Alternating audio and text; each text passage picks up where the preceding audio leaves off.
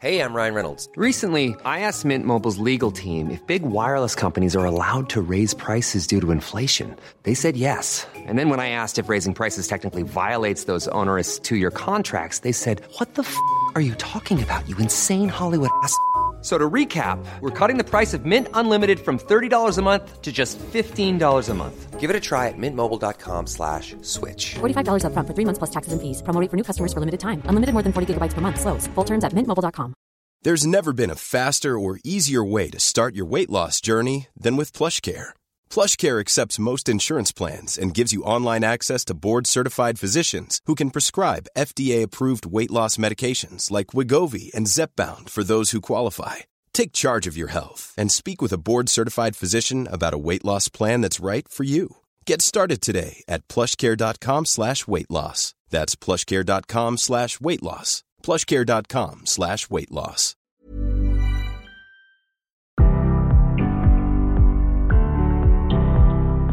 Hi, this is Nadine Dietz, host of CMO Moves. I just wanted to take a quick moment to say thanks so much for stopping by today and to give you a quick overview on what to expect. CMO Moves is all about game-changing leaders, their incredible journeys, the moves that they've made, and most importantly, their personal stories of how they got to be the leaders of some of the world's most exciting brands. I hope you'll enjoy their stories as much as I do and take away a few tips and some inspiration for your day. Enjoy the show. Hello and welcome to CMO Moves. Today I have a great friend with me. I'm so excited. Miss Elizabeth Charles, who is the CMO of Rodan and Fields. Elizabeth, I've known you for a while now. I'm so excited you're finally on the show. Welcome. Thanks, Nadine. It's great to be here. I remember I met you. You were the CMO at Petco. And then you became the CMO of Athleta. And then you became the GM at Old Navy Outlets. And now you're the CMO of Rodan and Fields. I mean, wow, like amazing brands. And now you are the CMO of the #1 skincare in North America that no one knows about. That's right. Hard to believe. We only have 32% aided brand awareness. So I like to think of us as the #1 brand that nobody has heard of. But it's actually one of the things that intrigued me about joining the company. You know, our products are primarily sold through independent consultants. And I was really intrigued with the business model and the fact that our consultants now are really almost like today's influencers. We're 300,000 strong, and there are brand ambassadors who talk about the product to consumers as well as the business opportunity. So when I saw that there was this opportunity to grow and expand our reach beyond where we were today, and as a brand marketer, trying to figure out, well, hey, what's that unique story that we can tell about our brand to bring it to life? How do we leverage digital and social media to really tell our story? How do I expand our reach in today's world? Wow. Okay. So there's a lot in there. I mean, obviously, super unique model. If I just think about Petco, for instance, all employees in retail stores and, of course, at headquarters, to now consultants everywhere who are reaching out to consumers on behalf of Rodan and Fields, but they really care about this company. They represent it. It's like their products that they're selling to their friends, their family, and you're helping them, 300,000 of them strong, as you said. How hard was that shift for you, or was that just pure fun? It's fun. We have a really unique story. The brand originally was part of Estee Lauder and sold in department stores. And our founders, 2 Stanford-trained dermatologists, so, credibility was important to me in joining the brand. But I saw these 2 successful entrepreneurs who had founded the company and started to see that actually the word of mouth that started to grow awareness about the brand was through people telling each other about the incredible results that they had seen with the products.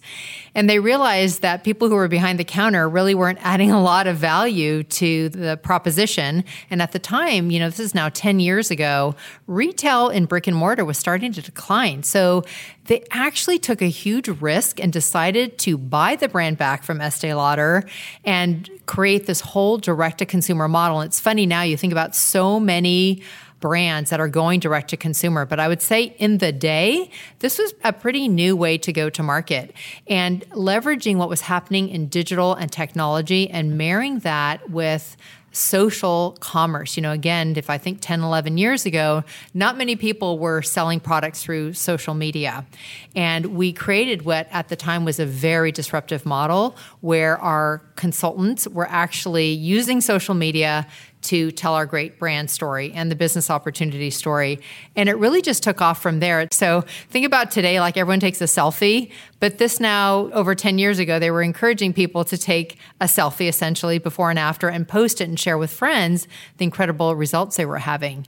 So it's interesting how they went from sort of a traditional to then a disruptive model and then said, you know what, we are going to put our trust in this consultant community, like you said, to tell our story. And having that personal connection and relationship. I think a lot about e-commerce. Some brands are very transactional. They're very efficient at what they do, but there's no person at the other end of that. You can't even try and find a phone number to call anybody to help you sometimes, right? You get on the endless auto loop on their phone systems. And I love the fact that in today's age, which is so technology driven, that there's still this personal touch that you can have with a consultant.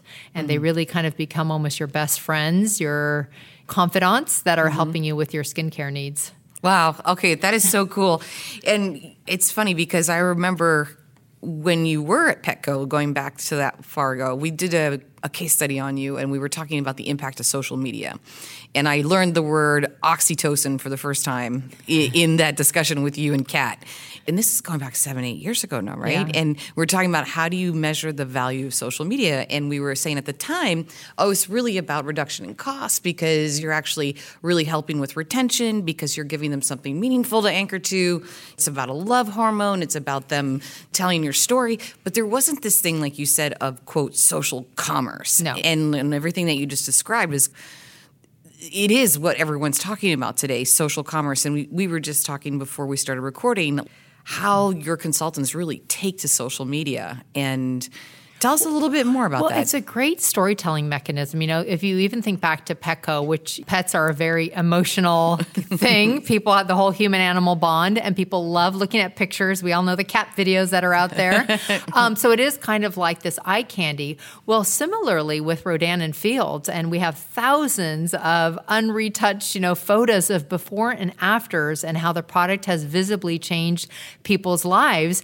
It's another very demonstrative, emotional, engaging thing that people start seeing that they can't get enough of.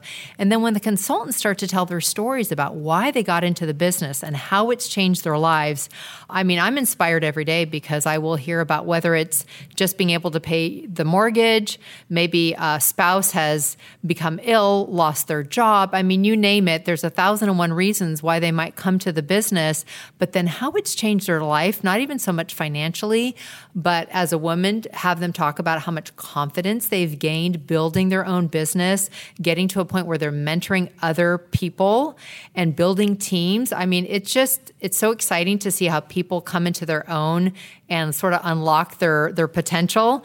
So I think our consultants have realized the power of emotional storytelling through social. And then, by the way, it's a great way to introduce the products or business to somebody in a really engaging way that I don't think any other mechanism would really allow you to do. Yeah.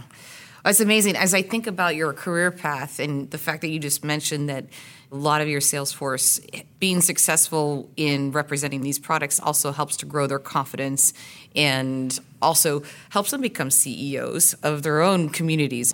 And you guys can help enable them to be those CEOs of their communities, which is so cool, but totally connected in a human way. Going back to your path, it's almost fascinating to even think about it. Maybe you've even made these connections, or maybe you haven't, or maybe it's just my strange, weird mind. But you're Petco, where it's all about oxytocin and love, and then you went to Athleta, which is all about women and confidence, and then you became a GM. And so it's like your past serendipitously puts you in this spot. It's kind of odd, don't you think? Yeah, no, it's been a great career path of just constantly growing. I've always been one of those people who has a learner's mindset. I'm always looking at what else can I learn? What new challenges can I undertake? And I think to your point, with each opportunity I've had, I've always learned something new. And I think coming here, that complexity you're asking about, gosh, what's it like working with people who they are independent? They are not employees of the company. I can't just tell them, go sell X and hit this number. They have to be self-motivated and they have to have a belief in you and the company. So as a corporate employee, I am trying to help build their belief and give them the support that they need to be successful. So in some ways, I'm even in a more intimate relationship and feel even more accountable for their success because it is their business, it is their livelihood. And I think it's different when you're maybe just selling product to an end consumer. You don't have that equation in the middle of working through and with consultants. And so I think now having, come from a GM role where you think very enterprise-wide, every little thing you're doing, how's it going to impact the company and help? So even now, though I'm back in a CMO role, every decision I make in terms of marketing, I'm not just thinking about how's the consumer going to be receptive to that, but I'm really thinking also the consultant. How is it going to help them build their business or reach a new customer? Okay, so I want to come back and ask more questions around that too, because we're not done yet. But I just have to ask, since you brought it up and I was talking about it a little bit earlier, a lot of people are thinking about making a move if they're a CMO to a CEO or GM role. Mm-hmm. You actually did that, and then you came back to a CMO role. Can you just take a moment and share what you were thinking about when you made those decisions and what you've taken away from those experiences? I believe in challenging yourself, and it was interesting because when I was having the conversation with the CEO of Athleta, and she was like, you're an Uber marketer. Why would you leave this? This is like what you do. It's in your DNA.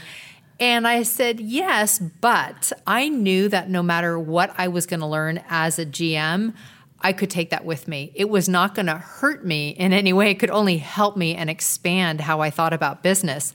So I thought, wherever it leads to, I think I'm going to be net positive in life's experiences and career growth by undertaking this. So for me, and I think many marketers, especially people who come up through maybe CPG and brand management, you always aspire someday to run a business. And I wanted to go to where I could really look at the entire business and strategy and think about all aspects. So what levers were going to move the business? So whether it was, do we have the right inventory in place, the right price promotion strategy, the right visuals, how's our labor position? To me, it was exciting and fun because I thought I get to look at how everything works together, but then also prioritize our resources and where we're going to invest our time. But more importantly, it put a lot of onus on me to really set a vision of where we were going as a business and what ideas or strategies we had to get there, and then to get an entire organization to believe in you and follow you, that you have a plan, it's a good plan, and we are going to implement it. And I think having that responsibility is awesome, but it's just so much fun to figure out how to grow the business. And I was able to successfully grow that business faster than the base business was doing just because I really pinpointed where all the opportunities were, because this was another thing, I'm not silly. I go where there's low expectations and I can exceed. And so nobody had really been paying a lot of attention to the outlet business. It kind of ran itself. And then when they saw that, boy, if we actually have someone spending time on it, imagine what's possible. And so I was able to unlock a lot of new revenue opportunities because it wasn't exactly low-hanging fruit, but there were places where I could actually build the business that nobody had been thinking about. Wow. Okay. So cool. And now you came back into a CMO role. And what's interesting is you're working for your CEO, obviously, is a CEO, but some people might not know this. It is the former CMO of Safeway, Diane Dietz, who is not related to me, by the way. It just so happens we have the same last name. At least I don't think we're related. Who knows? So now you were a GM. You're now a CMO, reporting into a CEO who was a CMO. How does that work? That's so crazy. Well, I'm sure others sometimes are put in that same position where you wonder, do I want to work for a former CMO? And I actually point blank asked her before I took the job, okay, are you going to be trying to do my job if I get here? And she assured me that that was absolutely not the case. She had many other fires to put out. And I have to say she was very much true to her word, where she really has let me run the marketing function, drive the strategies, and I'm very autonomous. I know what are the things that I need to engage her with and that I actually want her opinion on. I mean, she has a brilliant mind in that sense from a marketing perspective, but I have really been able to kind of do my job. And so that's been great. And I will say, coming now from a GM role or even sitting on a board, you appreciate what you do impacts everybody else, whether it's how resources are being allocated, how things are being prioritized. And so I'm much more, I would say, sensitive to understanding what I'm asking for and more of a give and get with my cross-functional peers who run other departments to get more alignment on, okay, maybe this sales initiative or HR initiative should take priority over something I'm asking for marketing. But I'd say in the old days, I was like, full charge ahead, deliver on what marketing needs to do. And I have found that that's not always the best road to take. Bring your colleagues along with you, develop integrated enterprise plans, of which marketing can still have a really impactful, valuable role, but be sort of a part of the team versus I think, as marketers, we tend to be very results driven. And we're off to the races. Yeah, exactly. Well, I'm not even sure if you remember telling me this, but I remember you telling me this because I thought, wow, that's super smart. I'm going to share it because I think it's a really valuable tip. So when you were preparing for your interview with Diane, I asked you then, what's it going to be like to work for another CMO? You're like, I don't know, but I'm going to prepare my strategic vision for what I think this could be and gauge her appetite on how willing she'd be to support me or whether or not she was really going to get her fingers in the pie, right? And see how much appetite she has for me to really grow this brand. Mm-hmm. And I thought, well, that's super smart. And so I share that, not because you wanted to share that, because it's really smart to just be honest and open and going into an interview process to really understand who you're working for, what the personalities are, and how to really divide and conquer if you're both really talented in the same field. Well, I think as marketers, every company, as you know, views the role of marketing differently. And I think it's very difficult for us as CMOs to gauge or really know what's the value and role of marketing in this organization. So I call them trial balloons. Every time I interview with a CEO, I will throw out some provocative ideas, as well as things that I truly believe that need to be done, but they're things that are going to kind of break eggs, right? And I do want to see their reaction, because if they're not going to empower me or they don't even understand the role of what my area brings or my expertise, then I know I don't want to work there. I think sometimes as marketers, when we're interviewing, we're not asking those hard questions to really figure out, am I going to be able to make an impact here? Am I going to be valued? Do I have a seat at the table? And are they willing to make the kinds of changes I think that need to be made? And honestly, I'd rather just have that conversation in that first round, because if there's not a meeting of the minds, let's not waste each other's time. I don't take it personally. I just realize this isn't the right fit and I'm not what they're looking for. Yeah. And that's okay. Such great advice. So we're going to come back to some of your other tips for success, because I know you've got a lot of them. And going back to where we started, you have 300,000 consultants and you're in 3 markets and you've been focused on direct-to-consumer, but you're about ready to launch some new things and you have some new news. Tell me about it. Yeah, it's super exciting. So one of the missions, I would say, of our company has always been to give all people the best skin of their lives. And the reason of that is because at a young age, our 2 founders, they had acne, and they saw the devastating impact that acne has on your confidence, especially as a young person. So they realized, we want to bring great skincare to everybody. I think there's only 10,000 dermatologists in the US. So most people do not have access to dermatology level skincare.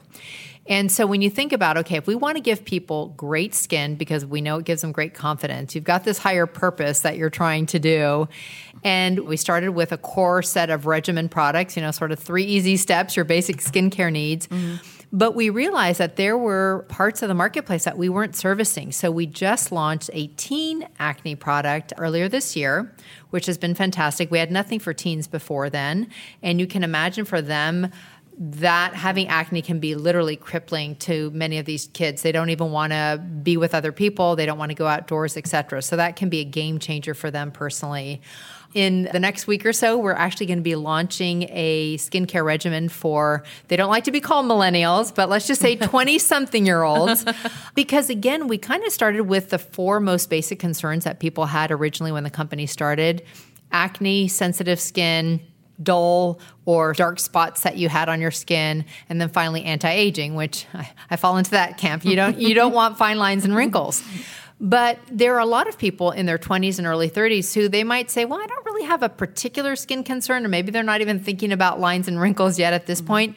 But they have these incredibly busy, crazy lifestyles, right? They're burning the candle at both ends, and they start to see their skins getting dull and blotchy and tired, looking like they've lost their glow. And they know they need something, but they don't know what it is. And so we have specifically come up with a new regimen. It's called Recharge. That is going to be for the 20-something-year-old.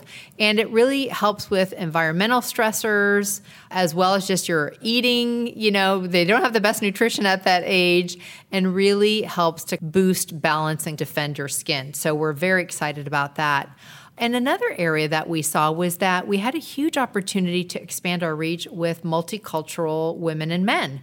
We saw that we were under-indexed in both consultants and consumers with the African American community, the Asian community, and the Hispanic community. And we thought, we're not living up to our mission of bringing great skincare to everybody. So how can we start to develop even the right marketing assets? We're going to be launching a Spanish enrollment kit so we can bring the business building opportunity to the Hispanic market.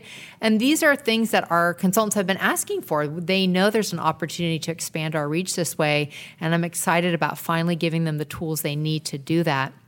And then lastly, we're actually going to be launching in Japan, which is huge for us. Japan is the 3rd largest skincare market in the world, and I believe the 5th largest direct-to-consumer multi-level marketing market out there. So this is an area that we're very excited to be launching in to expand beyond where we are today in Canada, Australia, and the U.S. Wow. Okay. I want to come back to your commitment to the nonprofit board, the Alliance for Girls. And you were talking about the fact that you are also on a public board. And so there's a couple things in there. As you were describing your responsibilities as a GM and what you learned, can you contrast that to what it's like to be a board member? And then I do want to talk about the Alliance for Girls as well, because I know that's been a passion point for you. So all yours. Well, one of the things they tell you when you're interviewing for a board is you are not running the company. So I would say that's the number one difference, is that you have to actually get out of the GM or CEO mindset. You are there to advise and really to help ask questions to bring out the best thinking of the team, and or bring maybe some past experiences or best practice advice that you have for them. So, and it's funny because I'm actually paired up with the CMO of the person that runs marketing for the company whose board I'm on. And so I need to be very clear. I'm not here to do your job, but how can I help you? And so we have a great relationship, and I know she has felt like I've been able to help her, and even sometimes just even prepare for the board. Like, these are the kinds of questions you're going to get. How are you going to build your business case to get the funding that you want in marketing, et cetera? So I would say in a board, it's a very different experience than being a GM. Alliance for Girls is very different. I think, again, a lot of marketers are always wondering, CMOs, how do I get on a board? But I think beyond being on a public board, I really wanted to find a way to give back. And I think many of us volunteer in many different capacities, but I always felt it was sort of a one-off, like I'm putting a dime in the piggy bank. And I thought, what am I really passionate about? And I've always been passionate about empowering girls and women to really realize their full potential. And I thought, how can I do that in a meaningful, scaled way that will have an impact that's both broader but also lasting? And so I was lucky enough to be asked to be on the board of Alliance for Girls. It's the largest regional nonprofit that brings together over 200 different members and organizations servicing the entire Bay Area. It's 6 counties, 300,000 girls. Wow. And it's all about helping connect the members to provide services to the young women who want to participate, but it's really helping girls thrive. And we know in the Me Too environment right now, it's so important to help them make their way in the world. And they've done some incredible research in some of the local schools to show the barriers, especially young girls of color are experiencing in terms of discrimination, bullying, just that, even gender bias, but also cultural bias. And so it's really opened my eyes around how much work still needs to be done at a local level and at a young age to help young women thrive and realize their potential. Wow. We're going to have to go out for lunch and keep talking about this. Okay, so serious stuff, I know. You know where my passions are. Okay, yeah. Unfortunately, we are getting dangerously close to being out of time. And like I said, I want to grab some more tips from you. So what professional advice would you offer marketers today? Well, I think a lot of marketers are wondering, especially in companies that maybe marketing is not as well understood, is how do they build the business case to get the investment, the resources behind the strategies that they have to grow the company. So I think being able to figure out how to speak the CEO's language, the CFO's language, that if you give me the X, I can deliver Y for you. Paint a picture for them as to your vision on how you can add value to the company in a way that's based on fact of what you're seeing in the marketplace. And so I think that's one thing is I've been able over the years to really be able to make an impact because of understanding what's in it for them and how can I paint that picture. I was just with one of my mentors the other day, and one of the best things she taught me was embrace conflict. Lean in. Have the courageous conversations. Sometimes I'm told that I'm the person who will put the elephant on the table in meetings. Or someone said to me, I love this, I think they said you're something like a positive agitator or something, but like that you're not afraid to ask the hard questions, but the ones that need to be asked and get to the heart of things. And I think especially embracing conflict, whether it's with an employee or a colleague, let's talk about stuff. Let's not bury things. But in order for us to move ahead, let's have the tough conversations. And I think that's been great advice because most people, as you know, just really do avoid conflict. And I don't think companies are able to grow as well if people are bearing everything. We were talking the other day, I had all of my department together, and I said, if any of you are experiencing anything that's less than satisfying at work, don't suffer in silence. I want you to come talk to me and share what's going on in your mind, whether it's I'm not getting the career pathing I want or the opportunities or, I don't know, just investment in me as a person. Already in the last week, 3 people have come to me with feedback on situations that they're in. And I don't think that would have happened without that invitation to be open and transparent and just embrace the conflict that I was talking about. It's tough. And it's amazing because I've known you for quite a while now, and I am remembering all the times where I'd be sitting across from you and you would ask me a really tough question, but you'd be smiling while you would ask me this question. And I would be nodding, thinking you're saying something really nice. And I'm like, oh, wow, you just asked me a tough question. I was being nice. What do you mean? Maybe you should teach a class, put it on YouTube or something, how to ask the tough questions with a smile on your face, because you're really talented at that. Now I know to make a mental note, now realize what just happened. Okay, so I'm going to practice my Elizabeth.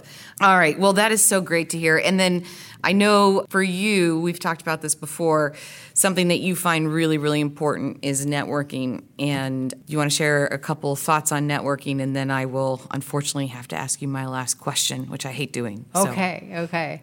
Well, again, I think in our profession, being in marketing, you're always trying to be, I think, sort of on the cutting edge of what's happening in the marketplace. It's ever changing. And there are so many amazing marketers out there that I have found it's well worth the investment to find time to get involved in different organizations. It could be conferences, seminars, dinners, but to just take advantage of those opportunities to meet other people. Sometimes I'll meet people and they'll tell me that maybe they're looking to change jobs, but they have been at a company for 10 or 15 years and they don't even know anybody outside of their town or their company. And I think being able to be networked with others who can, it might be to help you with a professional career move, but it might also just be like, hey, do you know a great brand agency? Someone just literally from my years ago in San Diego on LinkedIn said, I'm looking for a great digital social agency. Do you have any advice? And so I think the CMO community community is great about sharing, but you have to put yourself out there to be able to be doing the sharing and then getting some of that back. I think you and I met through a networking probably type of activity way back when, but it's just where people were brought together, like-minded people who wanted to share something maybe about work or their personal lives and connected. And that stays with you. Here we are almost 10 years later, right? Having a great conversation. So I would just encourage people to put themselves out there, even if it's once a month. Think about it as investing in yourself. And I think it will pay back dividends over the long term.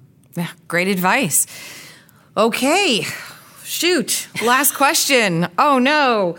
This is a fun one, though. Okay, good. This always been fun. Everything I talk about with you is fun. No matter if you're smiling at me, delivering bad news, or asking me tough questions, it's always fun. Okay. If you were not doing what you were doing today, and money and talent were no object, and it can't be what you're doing today, what would you be doing? Well, you know what? I grew up, I always wanted to be a teacher. Or even really a professor. My dad was a professor at a university. And when I was young, I used to play school. I was that kid that would make you do like fake math tests and things. Oh my God, we are so related. Oh boy. Okay.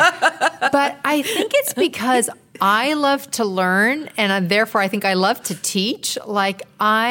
It's funny now because I am oftentimes asked to be a mentor to a lot of young professionals, because I like paying it forward. I like helping other people and maybe even get the advice or things that I didn't have when I was young. And so there's something about teaching that, to me, that whole learner's mindset, it's so stimulating, and I love seeing people grow. But it is probably one of the most undervalued professions, I think, that's out there. I mean, people are teaching our children the future, and I think it's such an incredible role that I also think, when you think about purpose-driven jobs, to me, it's probably right at the top there of a way that you can impact society in a positive way. That was always very inspiring to me, and you have a lasting impression, right? We can all think of teachers who, I remember they encouraged me to do X or Y, and to be able to contribute that way to someone's life, I think would be pretty cool. Yeah. Amazing. I just recorded probably 3 podcasts, and in each one, it's a very similar theme. I think there's a connection between marketing and teaching. And I will tell you, it's the most consistent answer I get. People want to be teachers. Yeah. So we'll explore that another time.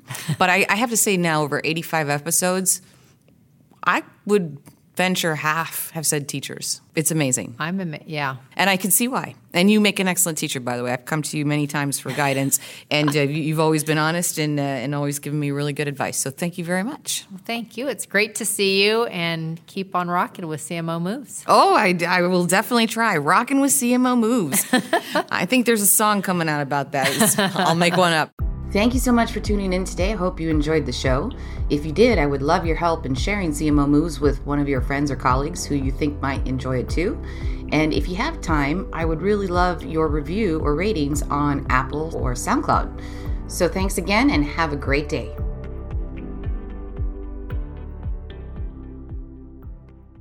Hey there, podcast fam. Are you ready to break free from the social media rut? Hold on to your hatch, because we've got just the thing for you. Meet Viral Growth, your one-stop shop for leveling up your online presence.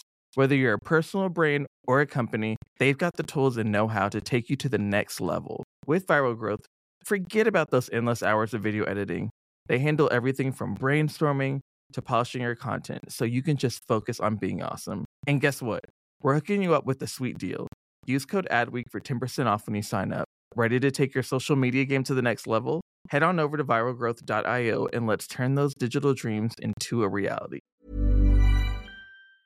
Mom deserves the best, and there's no better place to shop for Mother's Day than Whole Foods Market. They're your destination for unbeatable savings, from premium gifts to show-stopping flowers and irresistible desserts. Start by saving 33% with Prime on all body care and candles. Then get a 15-stem bunch of tulips for just $9.99 each with Prime. Round out Mom's menu with festive rosé, irresistible berry chantilly cake, and more special treats. Come celebrate Mother's Day at Whole Foods Market. Market. Mom deserves the best, and there's no better place to shop for Mother's Day than Whole Foods Market. They're your destination for unbeatable savings, from premium gifts to show-stopping flowers and irresistible desserts. Start by saving 33% with Prime on all body care and candles. Then get a 15-stem bunch of tulips for just $9.99 each with Prime. Round out Mom's menu with festive rosé, irresistible berry chantilly cake, and more special treats. Come celebrate Mother's Day at Whole Foods Market.